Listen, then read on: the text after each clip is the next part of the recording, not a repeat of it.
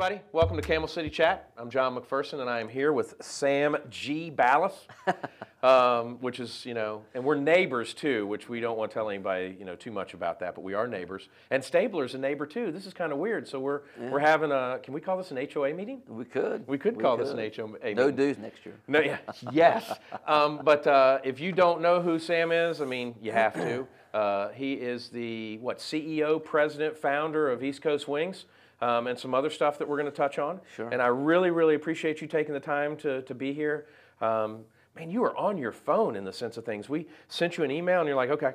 And then it's like the next thing, okay. And I'm like, I figure you got more important things to do than let us know that you can be on the show. But we really appreciate you taking time to be here. We came a long way from the $2,000 phone that was drilled into your floorboard. Oh, yes, That is right. It boop, boop, boop, I was at a meeting yesterday, and a friend of mine used to work with the flow companies, and he was over the tennis tournament. And Mr. Flo tried to get in touch with him and couldn't. So the next day there was a bag phone on. He says, "Don't call anybody, but if I call you, we need to make sure that all this stuff's getting done."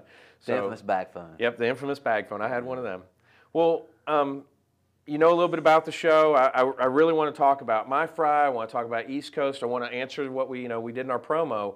Flats or drums? I know you've had some time to think about it, so you're prepared. Okay. But before we do that, let's learn a little bit about you. Where are you from, and how long have you been in Winston-Salem area? Well, I'm a triad kid. Okay. Right. So I was born in High Point, North Carolina. Moved to Winston-Salem. Gosh, I want to say I was maybe 7, 8 years old, and been in Winston all my life. Schooled at UNC Charlotte, and then back home I came, and now live in Clemens, North Carolina. So I'm a triad guy. Right. Now you obviously married, have 2 kids? 4. 4 kids. And okay, two so I only two see grandkids. 2. So I only see 2 drive down the street. So I don't know about the other 2. So tell me about your family. So I've got a daughter who's 28 years old. Right. With 2 children. Lives in Charlotte. Greg and Gabby. Greg lives in downtown Winston-Salem. Bought his own place last year. Gabby, who's back from college, December, graduated, at home right now, trying to figure out her career move. And then a 16-year-old, Veronica, who's a West Forsyth High School student. Okay. So 4 total. So 2 4 at home, total. Yeah. 2 not home. And so, gosh, I want to ask all the other questions, but I have to ask you the other 3, or else we wouldn't be doing our episode right. So I'm going to assume that I can cut a couple of places out. So you don't always eat at East Coast Wings. We're not going to allow you to say home, and we're not going to allow you to say the newest edition, My Fry. So I should probably even get some of Sammy's places out of there, so you're not. Where do you like to eat? It depends the craving. Right. Where's the last place you and your family ate? The last place we ate was in Rocky Mount, North Carolina this weekend in a volleyball tournament. All right. And it was Chipotle. Chipotle. Great food. Good food. And I know Steve, who founded that concept. Oh, really? Oh, yeah. Steve okay. Ballas, good yeah, I dude. think people don't realize, but besides being here, you've been very involved with your national organization and franchise organizations and stuff like that. And so we're going to touch on some things that you've had some cool opportunities to do, almost do, et cetera, and all that kind of stuff. I've had some really cool opportunities. So, my path out of college was financing. Right.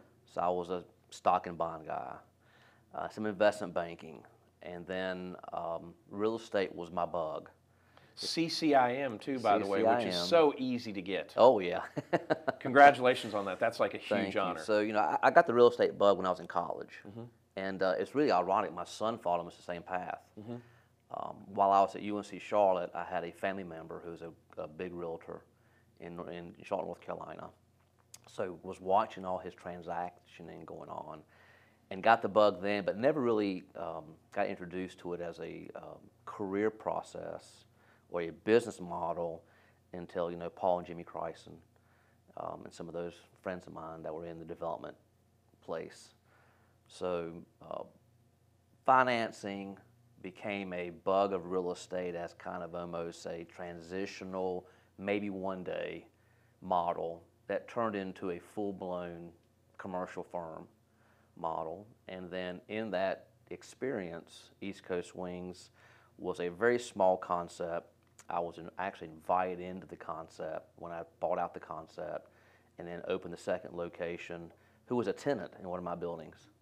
ironically, and then transition into East Coast Wings and Grill. So complete overhaul of menu, complete overhaul of processes, decor, look, and then I was still in the real estate space after I hung up my financing career, and decided what I'm going to do with these 2 restaurants. Let me investigate franchising, which I spent about 2.5 years studying that model across the Southeast, visiting a lot of franchise models, talking to a lot of C-suites, and it turned into be a good move, and it had to go to be a full-time move.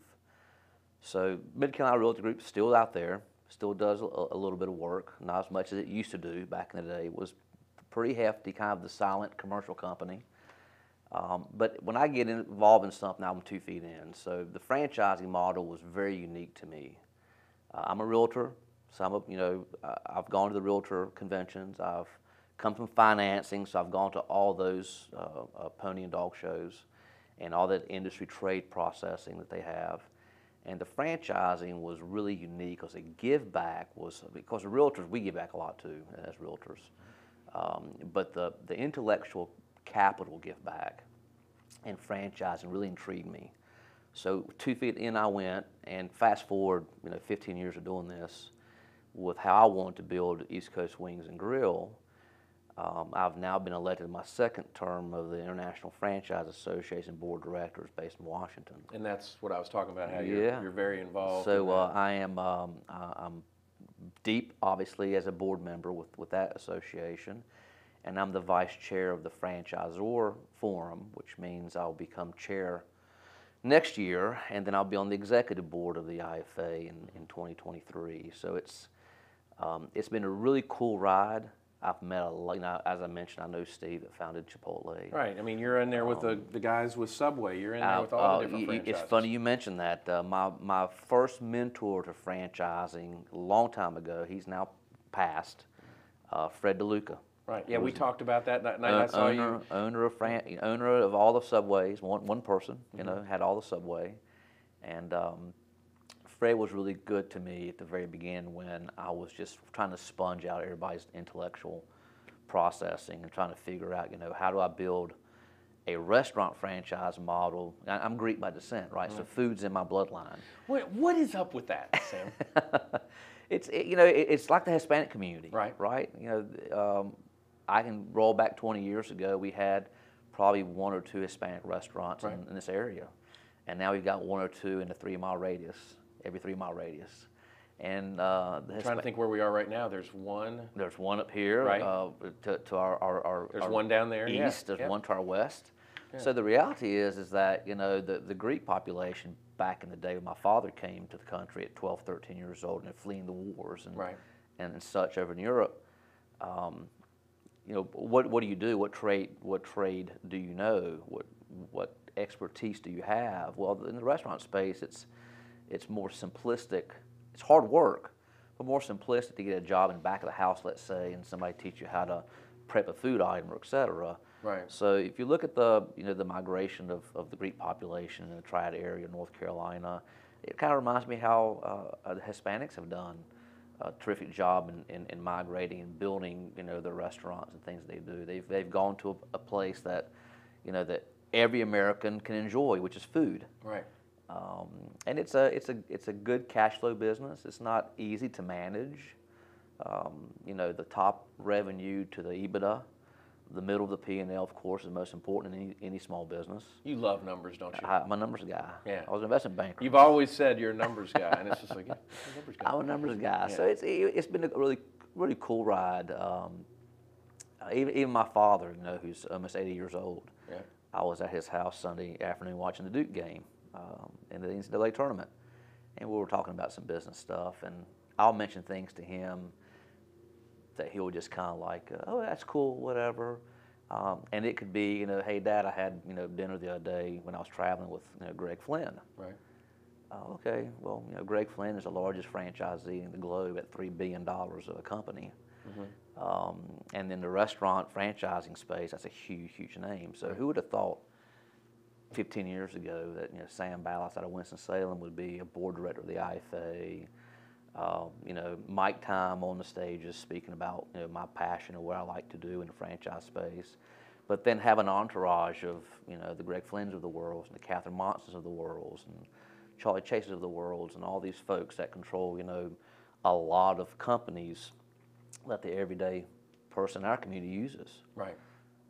It is really cool to have fast dials to a lot of people much smarter than me when I get stuck.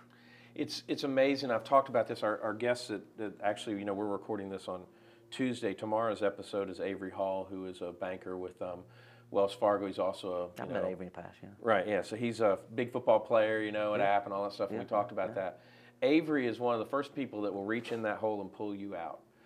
He's always doing what you talked about earlier, like with Mr. DeLuca, is that mentorship, that person that's trying to find the next person to be great and stuff like that. So it's so neat for you to say what you said is like, I've got people that I can call and ask questions to, and I'm sure you're the same with everyone. Oh, I mean, the pay forward in this space is huge.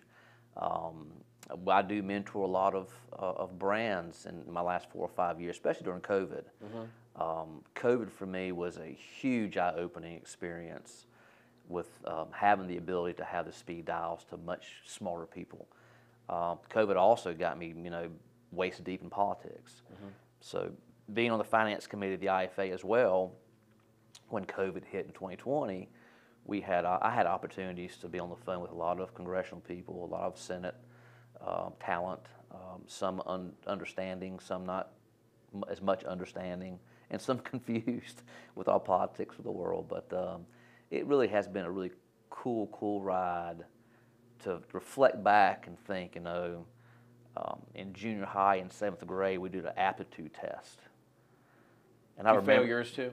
Well, it was a career aptitude. Right.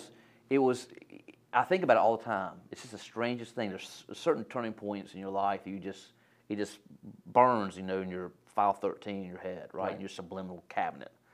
And this aptitude test, back in my 7th grade years and 8th grade years, it's just there. I remember taking that, and then a week later you go to your homeroom, and it was the first time we started changing classes back in the day, and it was, I'm aging myself now, it was junior high, then high school, then senior high. Now it's not that way.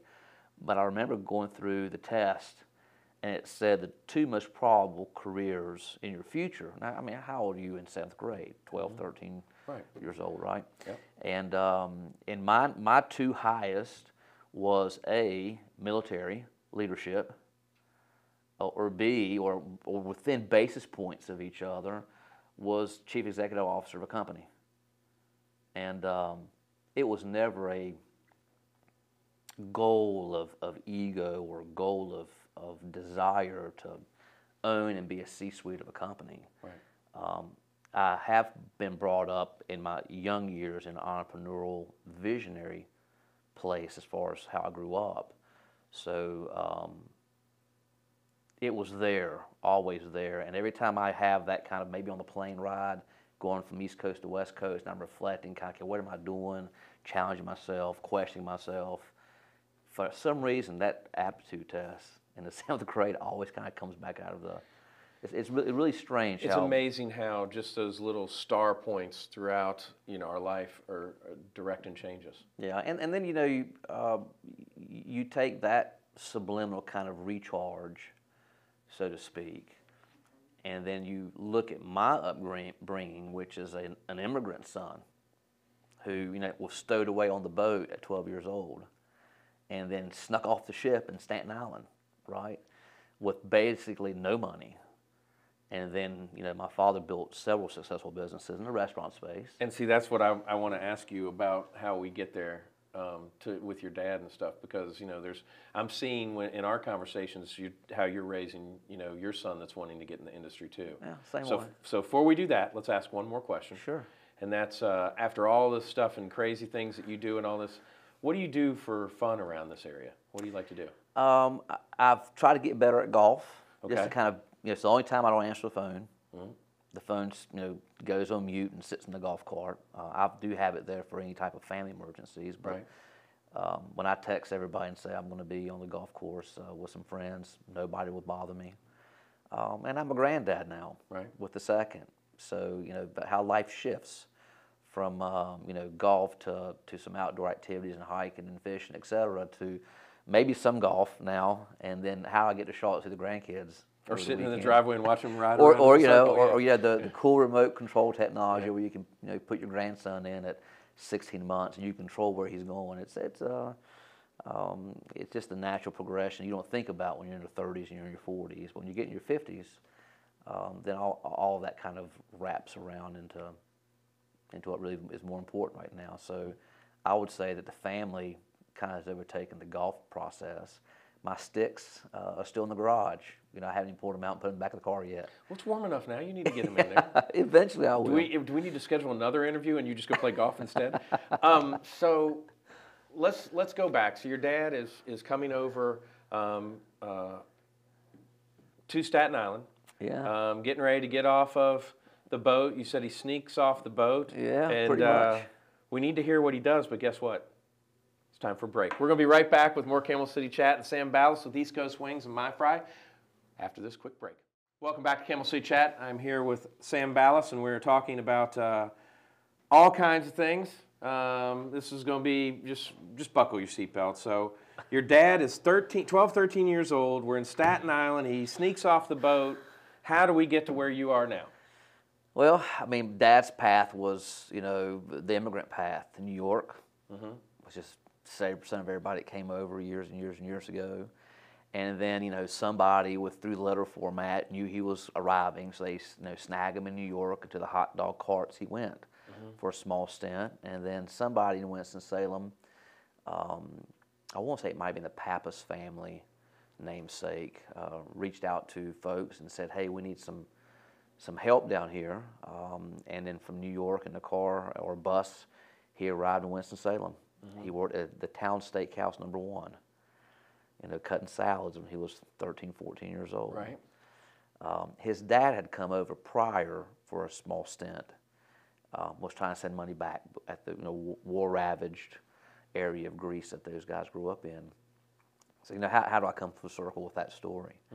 Well, how are you born in the best country in the world with the most opportunity in the world, knowing that story and not driving for success process of some kind, right? That, success to me is not just monetary stuff. That's just kind of the reaction of action, right? The reward of labor and intellectual capital. But every time I get stuck back in my day, 15, 20 years ago, I've been in dark places with kids trying to figure out how to pay the mortgage next month. Right? I mean, I've been there twice in my life. I'll be married 30 years. It's coming up January. And there was twice in my first 7 years of marriage that we had some very, very tough times. Those are turning points, right? You have to reflect your turning point and get an action plan together to figure out how to dig out of that process. So prior even to marriage and getting in my finance career and being the first generation of my bloodline to go to college, how do you not have that subliminal drive as an immigrant son to reflect and know what Pops did and how he developed? And he didn't have an easy path either. I remember going through bankruptcy with the restaurant space as demographics would shift, or Western Electric would close one plant and relocate another plant, and all your lunch came from that one plant of workers back in the day. Oh, look at over near where CCC used to be in the, what was it, La Coretta was across the street when they moved downtown. Yeah. And then it's like, there's not a restaurant there anymore. Yeah. 'Cause So that was everybody came I've across seen the all street. that, right? Yeah. I've seen the early ages of my childhood, having a house and having this and having the other. And I've seen having to go to an apartment at 8, 9 years old. And I've seen him having to go become an employee labor versus an ownership labor. I have seen that be rebuilt into success. So I've had, a lot of good lessons in how I grew up. So the typical immigrant Greek-Italian mentality where, the mom is kind of nucleus of the household and the dad's a nucleus of the business, so to speak, right? having seen all that, how do you not drive yourself? It's the scariest thought for me would be not that I haven't had failures. I had plenty of failures, right? But to have something that would completely implode you due to unfocusing, laziness, too much risk for the reward, and then having to go back to that type of father and say, I can't do it. It's just not. You're just not there. You just have to. You just dig in and figure out. How are you going to make that failure change? How are you going to make that inflection restructure as a turning point, right? And that is my outside of my immediate family. When I do get in my dark places, and every business owner does, the whole year is not always roses and cupcakes. What is it? You step over quarters to get to nickels sometimes? That's right. That's right. So I've been in a lot of dark places in the last 25, 30 years, building a family, building companies. And when I get to that place that I need to reflect for myself instead of asking for a support mechanism or reaching out to an intellectual capital person smarter than me to kind of get a different course of idea, it's the old man that kind of rejuvenates me, thinking, okay, I think in my careers after college, there may have been one time in all those years that I've had any sit down with my dad to talk about a battle that I lost. The war seems dim. Maybe once. My dad's always down to financials, down to where I couldn't pay a bill. Never went to go ask for money. My dad's always, what's your dauber down for? You get it back up. Let's go. That's right. So let's talk about Dad here. All right. Yeah. What was it like when your son said, "I want to learn more about this, Dad, and want to be in the industry"? Because I think as another family business person, as with us with the K&S newsstands, I mean, and that type of thing. It's working for Dad, you get everything. It's going to be an easy ride. You've come up with a new philosophy that I think people are going to start to use here. So tell us about your son and what he's doing. Sure. So Greg is a UNC Charlotte grad. Right. He graduated from their business school down there, and offering him a little bit of leverage while he was in college, because of my connections. Hey, you should do some internships, and go find someone your own. And if you need any help, I've got some franchise connects out of Charlotte that I could easily get you an internship if you need something. He never asked. Right. It's like a mini me. He just never did. Right. And I get a phone call when he was a senior or a second semester junior, fraternity boy, right? He joined the frat that I was involved in UNC Charlotte. He called and said, hey, Dad, I need to move out of where I'm at right now with these roommates and get focused, get finished, and get out of here. Right. Will you? I'm sorry, who is this? Yeah, seriously. Did your mom put you up to this? Yeah. When I called my wife and told my wife, she's like, you got to be kidding me. I said, our kid's on drugs. No, he grew up. It's so I said, if that's what you want, what's your timeline? Right. So give me something to hold you accountable to, right? And I will get you into a one-bedroom apartment. And we did that. Right. So he moves into a one-bedroom apartment by himself. He went and bought a dog, right? Which y'all see around the neighborhood in our yard, run around. Okay.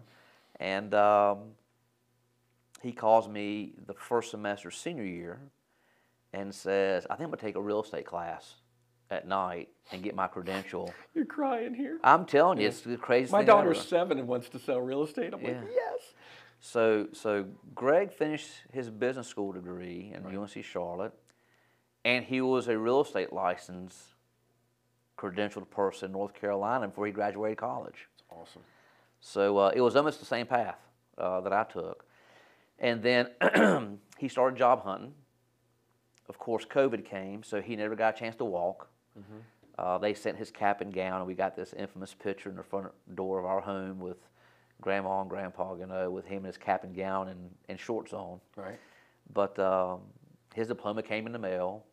He didn't care much about that. Of course, Mom and Dad wanted to see him go across the stage right after all that money we invested. Have that money, every dollar, take every step. Yeah. Yeah. But I get a phone call one day when he was in Charlotte visiting some friends, looking at some career opportunities, and he says, "Dad, you want me to venture off for a couple years and do some things, and my heart and my mind is telling me that I need to be at the company, the family company, sooner than later. That's what I want. So what would stop me from doing that initially?" And I said, "Well, if you come to me in the company, then you got to work for somebody else in the company, and you got to start at the bottom of the ranks. Push the broom. Got to push the broom Yeah. and push the mop, and Because no one will respect you unless they see you clean right. the toilet. So he started here, and I don't mind saying it transparently, $28,000 a year. Oh, now see, that's different than what you told me, because I thought you told me he didn't even make anything for like the first year. Well, he didn't make anything at the restaurant. Okay, all right. At the restaurant. So what I did to him is he came in as an entry field guy, right? And being trained here. And I decided in January 2020, knowing there was some COVID issues coming, because I'm on the board of the IFA and I was getting a lot of stuff coming from overseas. A good friend of mine is the chief economist of Coca-Cola. Right. So I was being fed by him as well a little bit, kind of sidebar. And I decided in Clemens, North Carolina, to move the old location store that corporate owned as a test model. At the Lowe's. And buy it and move it over to the public side. Right. The public side of the bridge, 3/10 of a mile away. And then when the company said, and even I owned the company, my people decided, well, Sam, we're not really selling that model, so why would we put a lot of our energy there? We need to focus elsewhere. Right. I said, that's fair enough. So I invested into it. And I thought, what a great opportunity to kind of fast track Greg. So I put Greg in charge of the development of that entire location. So Greg got a chance to negotiate real estate, training. He got a chance to negotiate construction with some oversight from us. Here comes the worst one. He got a chance to hire people. Yeah, he got a chance to figure out how to hire people, training. Then when people called out, training. And then so he went through about a year. If there's any small business training you can call hell on earth, I think Greg went through that. Big games. Other personal things. Buddies calling and saying, "Hey, let's go play golf this weekend." At 4 in the afternoon, he can't because he's got to be at the restaurant because the deal is that you're going to do it this way. Right. So he gave me a year of his life basically at that location, on top of his day job at zero economics. Got paid nothing. Greg's a small frame man. As am I, but he dropped 20 pounds that year to the point where my wife started yelling at me, "What are you doing to our kid?" I said, "I'm trying to teach him on a fast track." So, and reminding him, have faith and trust, have faith and trust, have faith and trust. So 2 years later, practically, he's 25 now. We'll get in the car to go grab some lunch somewhere, or we had a closing yesterday that he transacted for me to buy some stuff. And we're on the way there, and he goes, "Dad, faith and trust comments and reactions of actions, whatever." He goes, "I get it now." So he's learned how to run a business. He don't own the business at this point. He thought he was going to own the business when I put him in that task, but I'm old school built. See, I'm further along than he is, because I think I have about $200 worth of points on the loyalty card, and everyone asks me, "You want cash these or not?" I'm like, "No, I'm saving up for a franchise." So I'm further along than he is right now. Yeah. So. But no, it's a great location, and great location. I think what we need. Great community. They embraced it, and we work hard to put a good product and service out. It's not easy today. Employment today is tough. Really, really tough. And people don't realize, and we're going to take a break. I want to talk about this because people don't realize this. I had a friend of mine that owned the Subway here on Jonestown, okay? That John Kite? No, before that. Okay. And so he owned the Subway, and it was down near the old Food Lion on that side. Yeah. And he moved over the bridge. And he lost so many clients, but of course picked up over here. So moving from that Lowe's location to that Publix location, people don't understand that you're losing clients and having to re-educate a whole new group over here.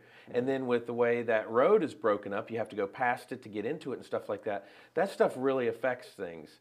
And so in our next segment, what I want to do is take that, simple business of preparing food is, you kind of alluded to that it's not, brain surgery in a sense, to the brain surgery side of things, because I'm looking over here and I don't know what all that stuff says, but I know that it means something.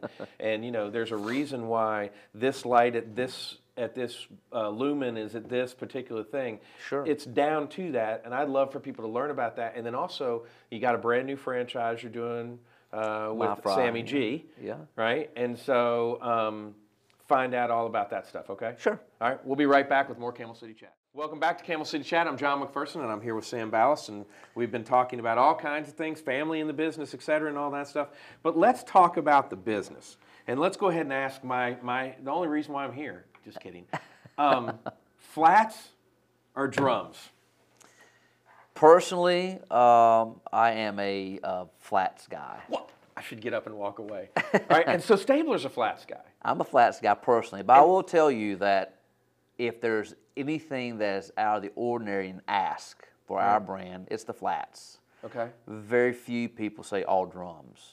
I would say that it's a very minute percentage who will call an order in or sit down to order and say, I want to have a 10, 15 piece wing count, all flats. Okay. It's a very, very small thing. Which has more meat on it? I would say probably the drum a little more meat on it. That could be something that we would do. But the key is in the wing space. Here's the key. When I decided to franchise the brand, I had two macros I was trying to figure out how to structure as a system.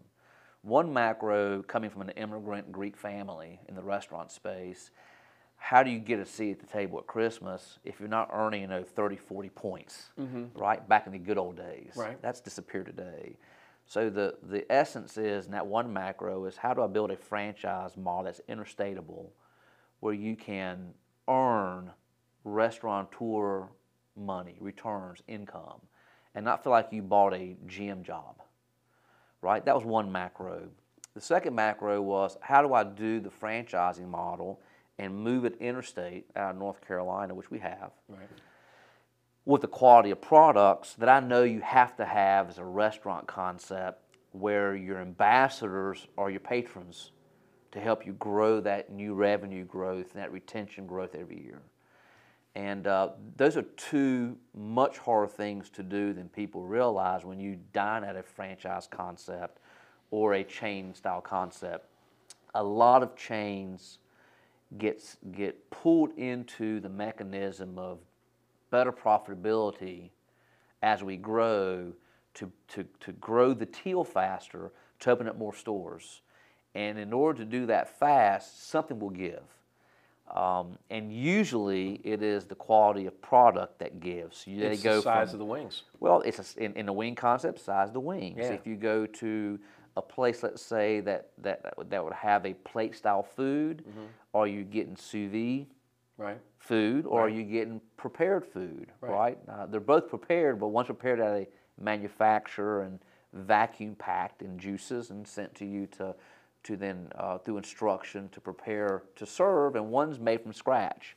There's a differentiation of that quality. So at East Coast Wings and Grill, it was, okay, we're going to have philosophy of nothing frozen when it comes to our proteins.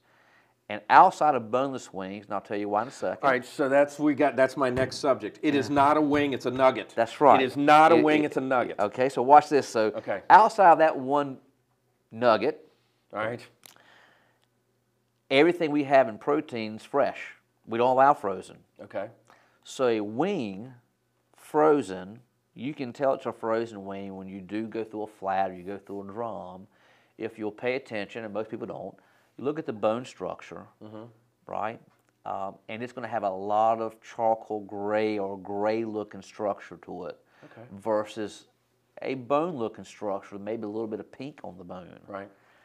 That's how you can tell it's a frozen product versus a non-frozen product. There you go. That's a more type of thing. There you go. Boom. So if it's one gray, nugget for the audience.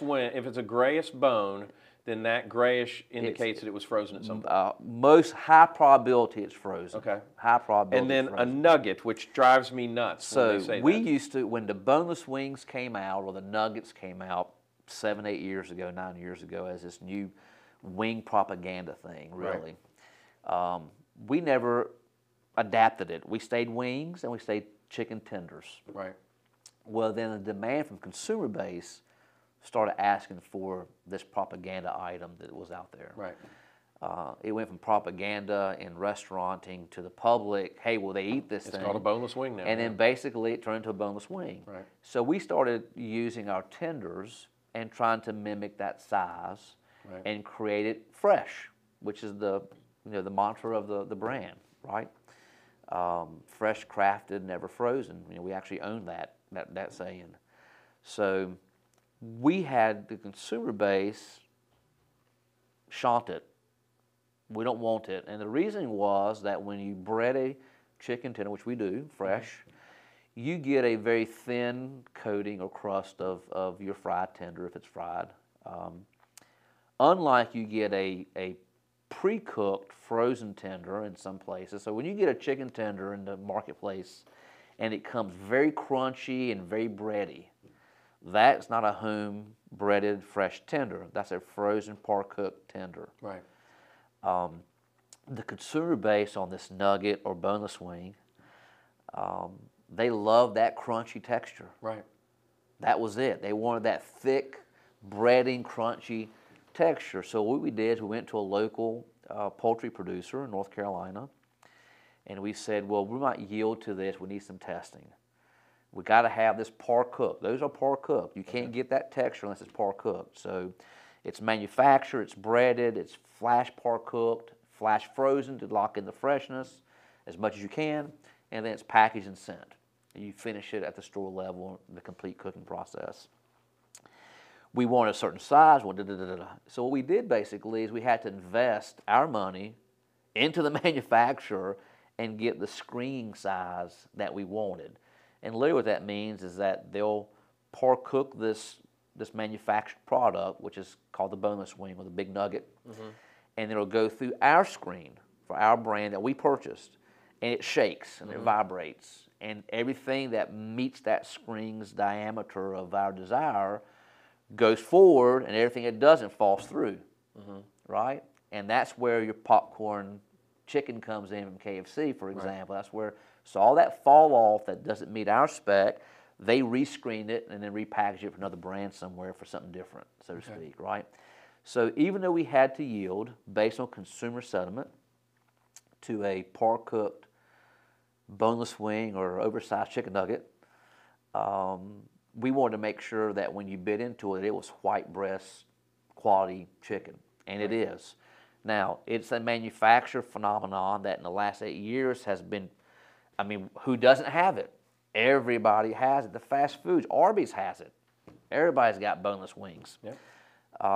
It was a marketing propaganda that tried to be a home run for that space. But now it's very difficult with manufacturing after post-COVID, or the off-ramping of COVID,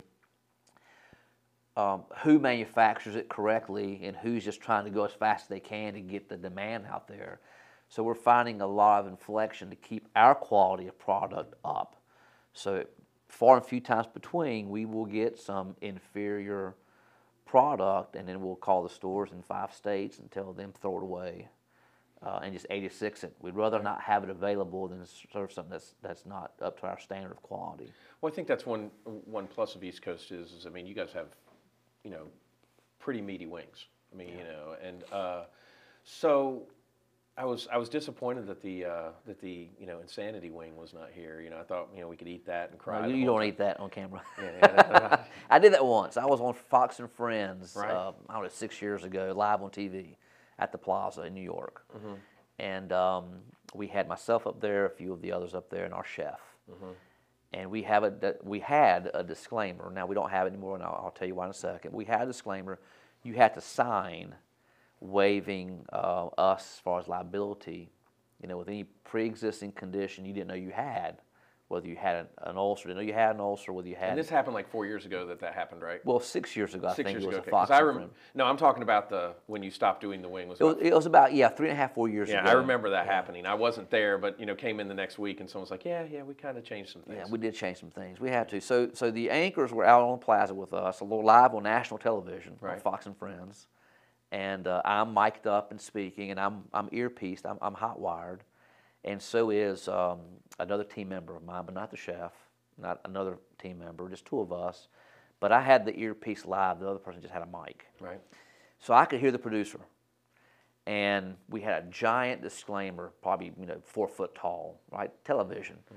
And all the anchors signed it, whatever. And today, only I think one of the anchors is there still. But Oh my gosh. he signs this whatever, and the earpiece is hollering at us saying, we 50 seconds to conclude, to move, right?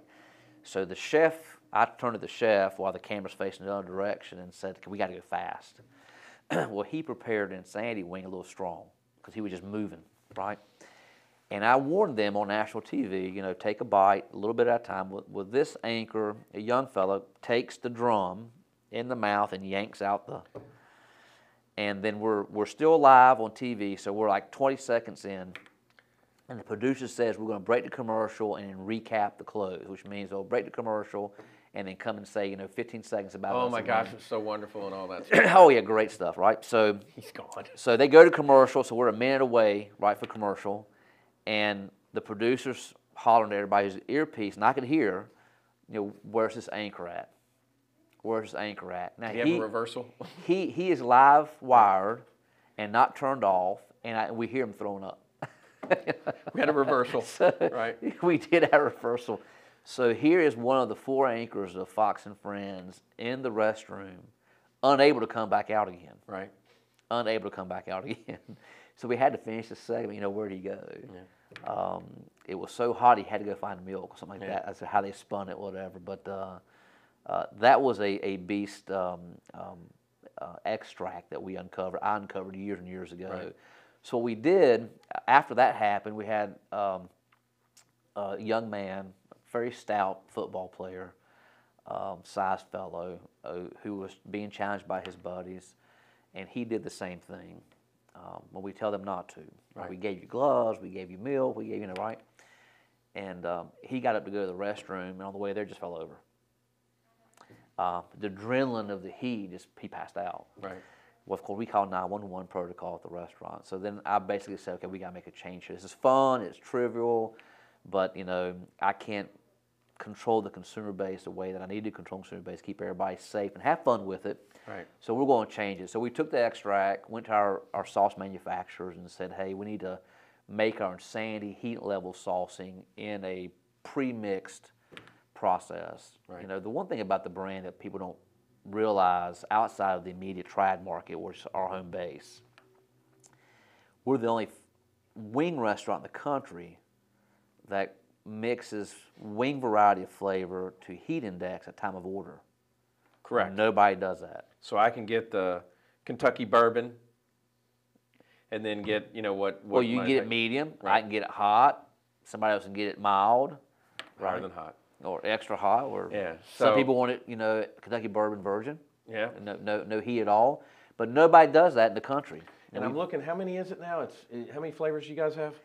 We're at 54 right now. 54. And they run the gamut too. So I mean, my favorite's Kentucky bourbon, but I mean, you also have some jerk stuff. Do you You've get got- spice or do you get it? Of course I do. Yeah. Yeah. That's good. It's usually a little bit above that.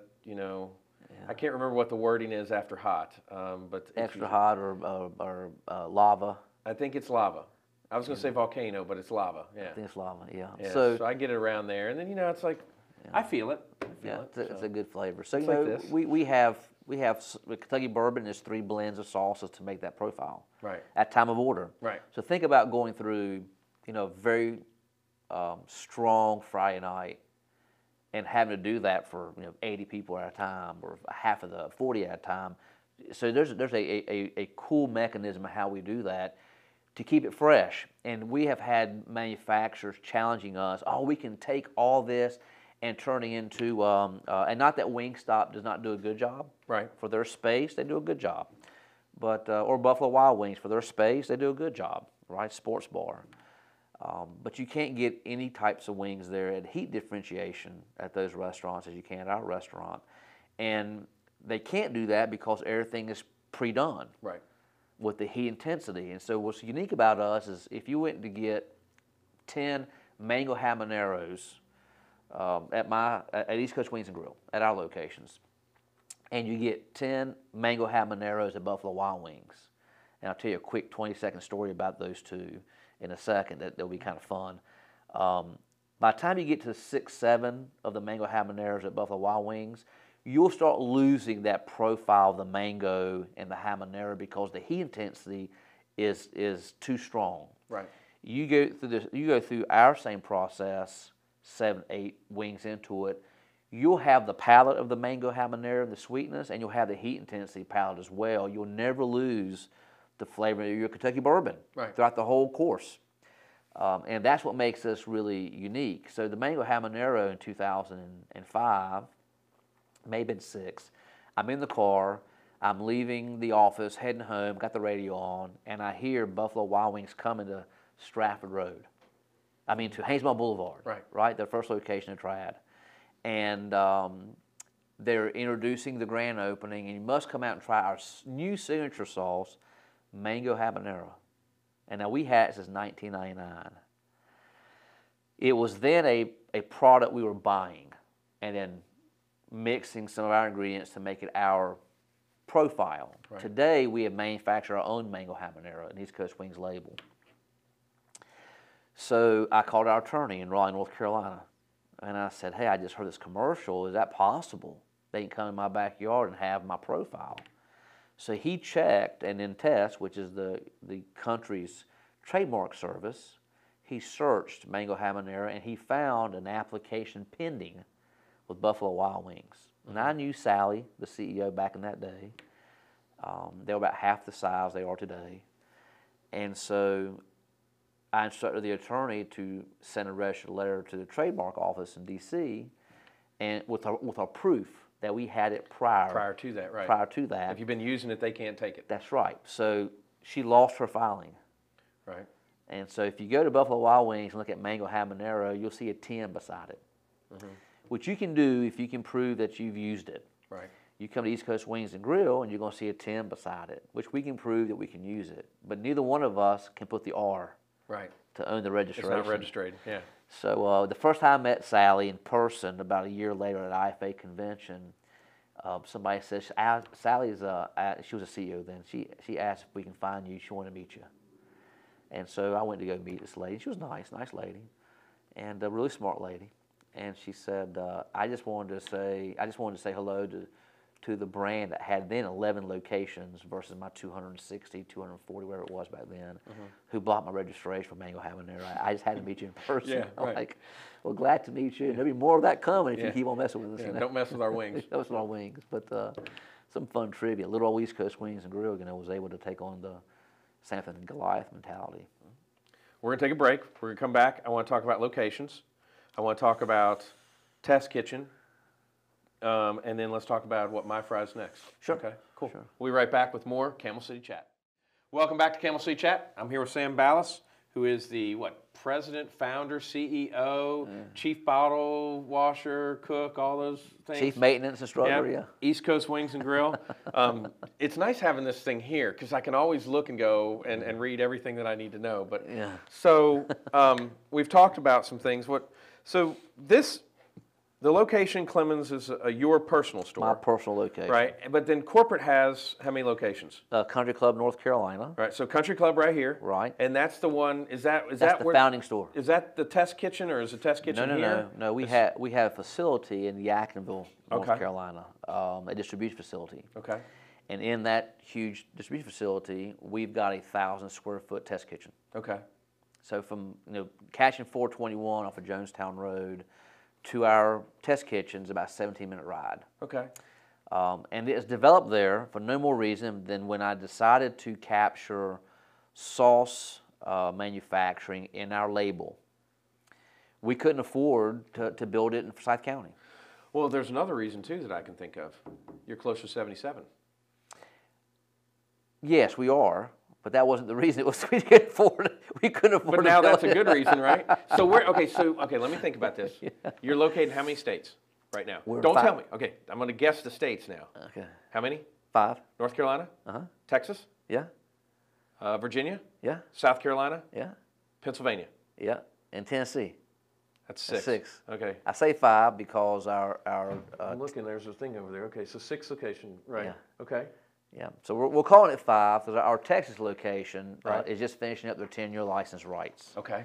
And do some family medical scenarios. They're not going to renew. It's the only one we have in Texas. Right.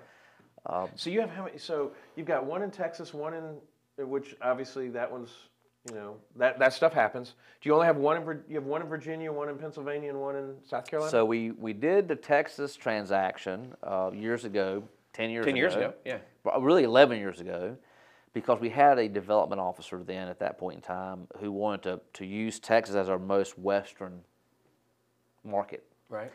And once I get that one up and running, we're gonna blow out Texas. So we did that deal, and then at this, a few years later, we did the Philadelphia deal. We have 2 legal practices that manage us or work with us. One is our corporate structure attorneys in Manning, Fulton, and Raleigh, and then Fisher Zuercher is our franchise system attorneys in Philadelphia. Mm-hmm. So we picked Philly as our kind of northern territory. I mean, we planned one there, and then to backfill. Right. The Philadelphia scenario had a lot of union issues with it.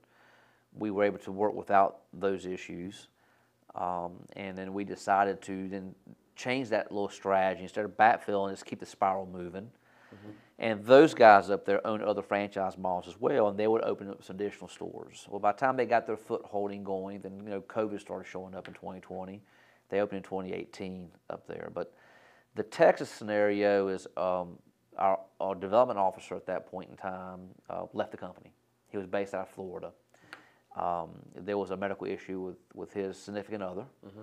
and he had to leave and do some other stuff. So we basically got stuck with a Texas location and then nobody to oversight the spiraling of that backfill in Texas. And we were growing so fast in the Southeast, we kept our obligations open to Texas like we have to do. And they've done very, very well there, very, very well. So here comes a T-ball. So with this, like when people have a franchise, it's like, I might add something new to the menu or something like that. There's a lot of oversight. No. And so you ought to do like one of those television shows where they send you into, Undercover Boss, yeah. Have you ever thought about doing that? I was contracted to do Undercover Boss. Right. So I was approached. How can you? Do you have a picture of? There's no way that you can disguise yourself. So here's the story in 2 minutes. So right. I was traveling in Utah in Park City at a small conference, a very intimate conference of 130 C-suites. One of my other mentors in the franchising space, Steve Romanello, more distant than what Fred DeLuca was, but somebody I would always, back in the day, would call and get some advice from. He is the second in command of Aurora Capital. They own Arby's and Buffalo Wild Wings and Jimmy John's, but they own everybody. And we were skiing together. And then we met the wives for lunch, in Park City. And at that lunch was the actual owner and producer of Undercover Boss out of LA. So he produces the show, and then he sells it to, back then it was all CBS buying it. Mm-hmm. And so I met the gentleman who owned Undercover Boss. And we just chatted, at a table of 8, 9 people, whatever. So the next morning we had a C-suite hour-and-a-half session before we went out to go play on the slopes again. Very deep dive and very transparent, closed doors, whatever. And when we came out of that meeting, my PR agency head, Brad Fishman, who's actually a minority partner with us in my fry, which we'll talk about in a little bit, but approached me and said, hey, so-and-so at the Undercover Boss was very, very impressed with y'all's conversation yesterday. He wants to film you on a segment. Of course, I thought, cool, right. It'd be my second acting gig, so to speak, right? And so I called my attorney Lane in Philadelphia, the franchising attorney, who did a lot of Undercover Boss contracts for the C-suites, and I signed the contract. And so the producer in LA sent me makeup before and after of the last 2 episodes they had just shot. I knew both the guys. One of those is a good friend of mine, an ex-chair of the board of IFA, Steve Greenbaum, who owned Postnets. Mm-hmm. He sold that company. And the other one was Ron Lynch, who owned Tilted Kilt, him and his wife. ex-NFL football player. So I knew both of them. So they sent me the before and after makeup and some ideas on how they're going to hide me in 2 locations, right? They're going to hide me in Goldsboro, North Carolina, and they're going to hide me in Texas. And so I look at the makeup shots and I saw who they were. Well, I wasn't interested in the Postnet segment, but I emailed the guy and I said, can I see Ron's segment from Tilted Kilt? And it was horrible, in my opinion.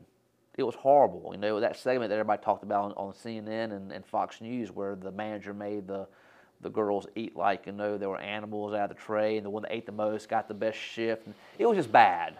And so I went home and like you know, a good husband, I tell my wife. You should have done in the first place. Here's what I saw, you know, whatever. And, you know, sometimes it takes a good supporting smart spouse to shake, you know, you straight. And she says, we don't need this. We just don't need this. So that and there's commitments to giving. You have to give money too. There is commitment. So you have to give up to $250,000 of value. It's not checks, but value. That's why you see on Undercover Boss, pay for your school, pay for your school, give you a franchise, whatever it may be, right? And you have to have some type of sentimental drive story that makes you drive as a C-suite, so to speak. And so back then I called Fred DeLuca, and I said, tell me why you didn't do the Subway and you put your COO to do it instead of you doing it. And he says, Sam, not all publicity is good publicity. That's what he told me. And that was just it right there. I said, you know, Fred's never gotten me wrong. I'm out. I'm out. So I called my attorney and said, get me out. Get me out. Get me out. So after about $10,000 of legal expenses, I'm out. Right. And who they replaced me with was Nazar, who was the CEO of Buffalo Wings and Rings. So if you ever saw on television Buffalo Wings and Rings, Undercover Boss, or if you ever desire to look it up and watch it, that was my segment. Right. So they took my wing concept, and you know they were upset with me, and they said, "Well, we'll just give it to another wing concept." Right. And they gave it to those guys to do. And so I think that was the right move. I think you dodged a bullet there. I think I did dodge a bullet there because the restaurant space is very, very difficult on what happens front of house, back of house, and employee. You're managing so many personalities. We've been blessed with our brand that we've had no big issues as a brand. My store in Clemens is I got the greatest employees you can have, and they're still hard to manage. My young people in Clemens, terrific 17, 18-year-olds who are running, you know, $1.6 million operations some days. It is really cool to watch that come together, but it's difficult. It's really hard to manage so many personalities as far as the production of your dining experience, right, John, right? And then to manage so many personalities of consumers. It is a very difficult industry to be in, but it's very attractive because it's a cash flow model, and if it's done right, it's a very profitable model. Well, talking about concepts, another T-ball here. What the heck is My Fry? So as you saw on that thing there, so in 2016 I formed a firm called Zorability. Okay. Franchisors, Zor, ability of doing it correctly, ability, Zorability. And I formed it, woke up one day and said, you know, I'm going to form something to create a legacy and a payback. And then when I get paid to speak, which I do sometimes, I'll put the checks in that company. Right. Very little. So fast forward that 2018, I get another kind of brain thing that says to me, you know, this needs to become, it's time to launch it. I found it in 2016, let's launch it. So I invited some people in to invest with me and some talent that I needed. You know, Tom Scalise with supply chain, Mark Liso with franchise sales and development. Mark's been in the business 28 years. And Sammy Giannopoulos, you know, from Fratelli's and Three Bulls. We've been good friends for a long, long time. And he's got great culinary talent. And in fact, he won the Silver Plate Award nationally. He won the 6th in the country. He's going to Chicago to get that award. 2 great restaurants that he's got there. You know, so he's a good talent, great talent, and a good operator. And so I approached this guy and said, let's take this Zorability. You know, I'm the majority owner, but, you know, I'll invite you guys in. There's no value to it. It's just basically a shell company. Let's cut it up a little bit, but let's do this with it. And let's coach some emerging brands how to do franchising the right way, understanding that your franchisees have families and have assets and to protect. So it's got to be done the right way. You just can't go and sell, sell, sell. I mean, a few bad apples of that have been out there in the marketplace, and we don't ever want to be that kind of apple in franchising. So away it went, 2018. Coaching for some small fees, emerging brands, 2 of these, 5 of these, 10 of these. I want to go to a franchise space. How do I do it? Right. Do it the right way, be patient, do it this way, do it that way.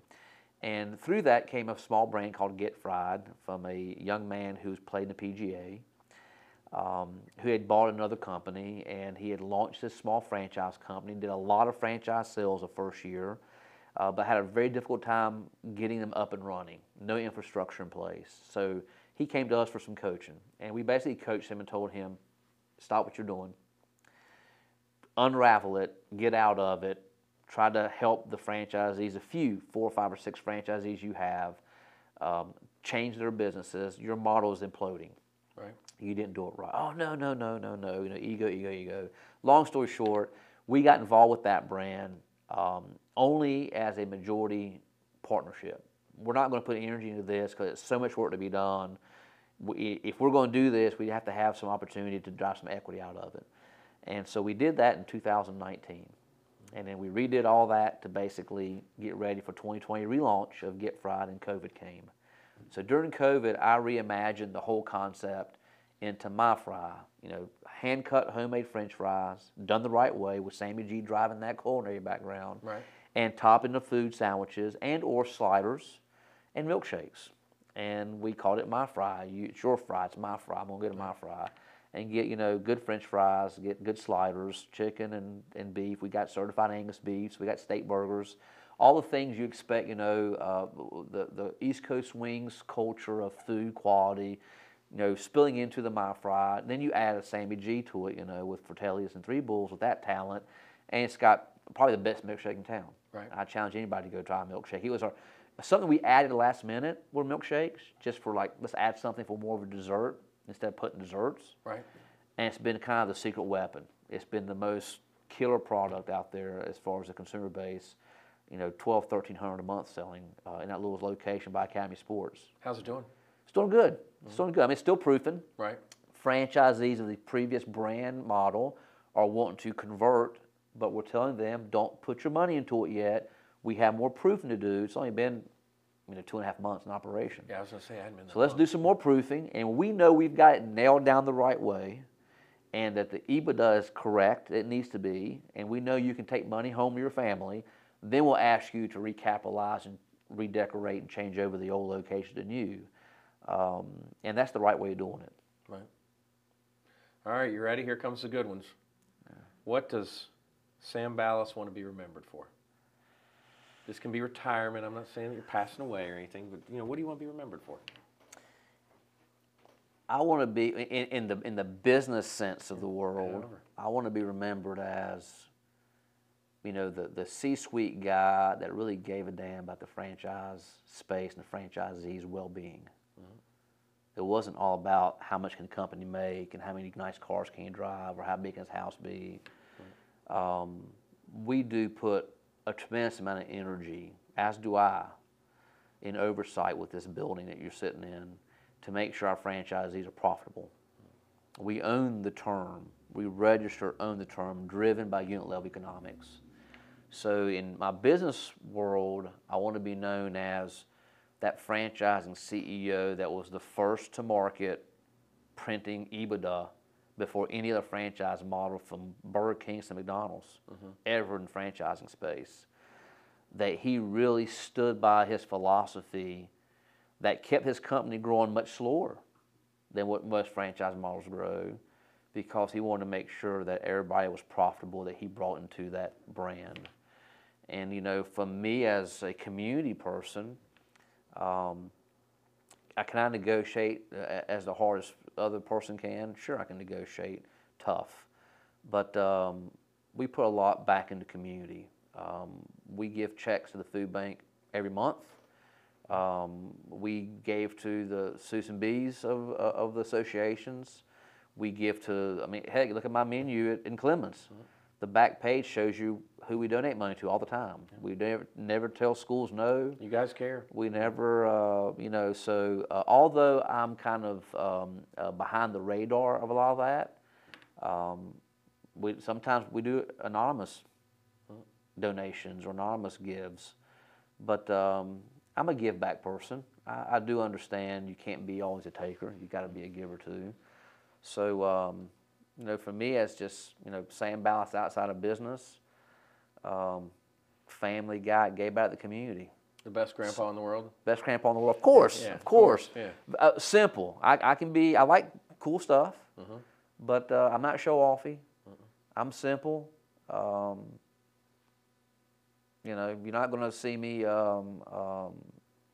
brag about a company that I launched in my fry unless the media comes and asks me about it and does a small PR piece. I always brag about the performance of the brand because Well, you've got good people. the performance of the brand is the franchisees. Yeah. So I'm really bragging about my franchisees. I got the best franchisees you can have. I mean, they're great people, and they make money.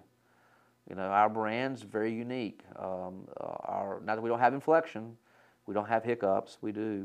We get curveballs as well, but if overall, the majority, a very high percentile, our franchisees have made great lifestyle changes with the brand, with their economics. They didn't buy GM jobs. They bought ownership, small business ownership, profit jobs when they bought the license. Cool. Well, I appreciate you doing this. Yeah, man. That's my neighbor. Appreciate Sam being here with us, talking about East Coast Wings, My Fry franchising, how to raise your kids properly, being a grandpa, all of those things. Want to thank Smitty's Notes, Jeff. We appreciate you sponsoring us, and we will be back next week with more Camel City Chat. Thanks again. Appreciate it, bud. Yeah, man.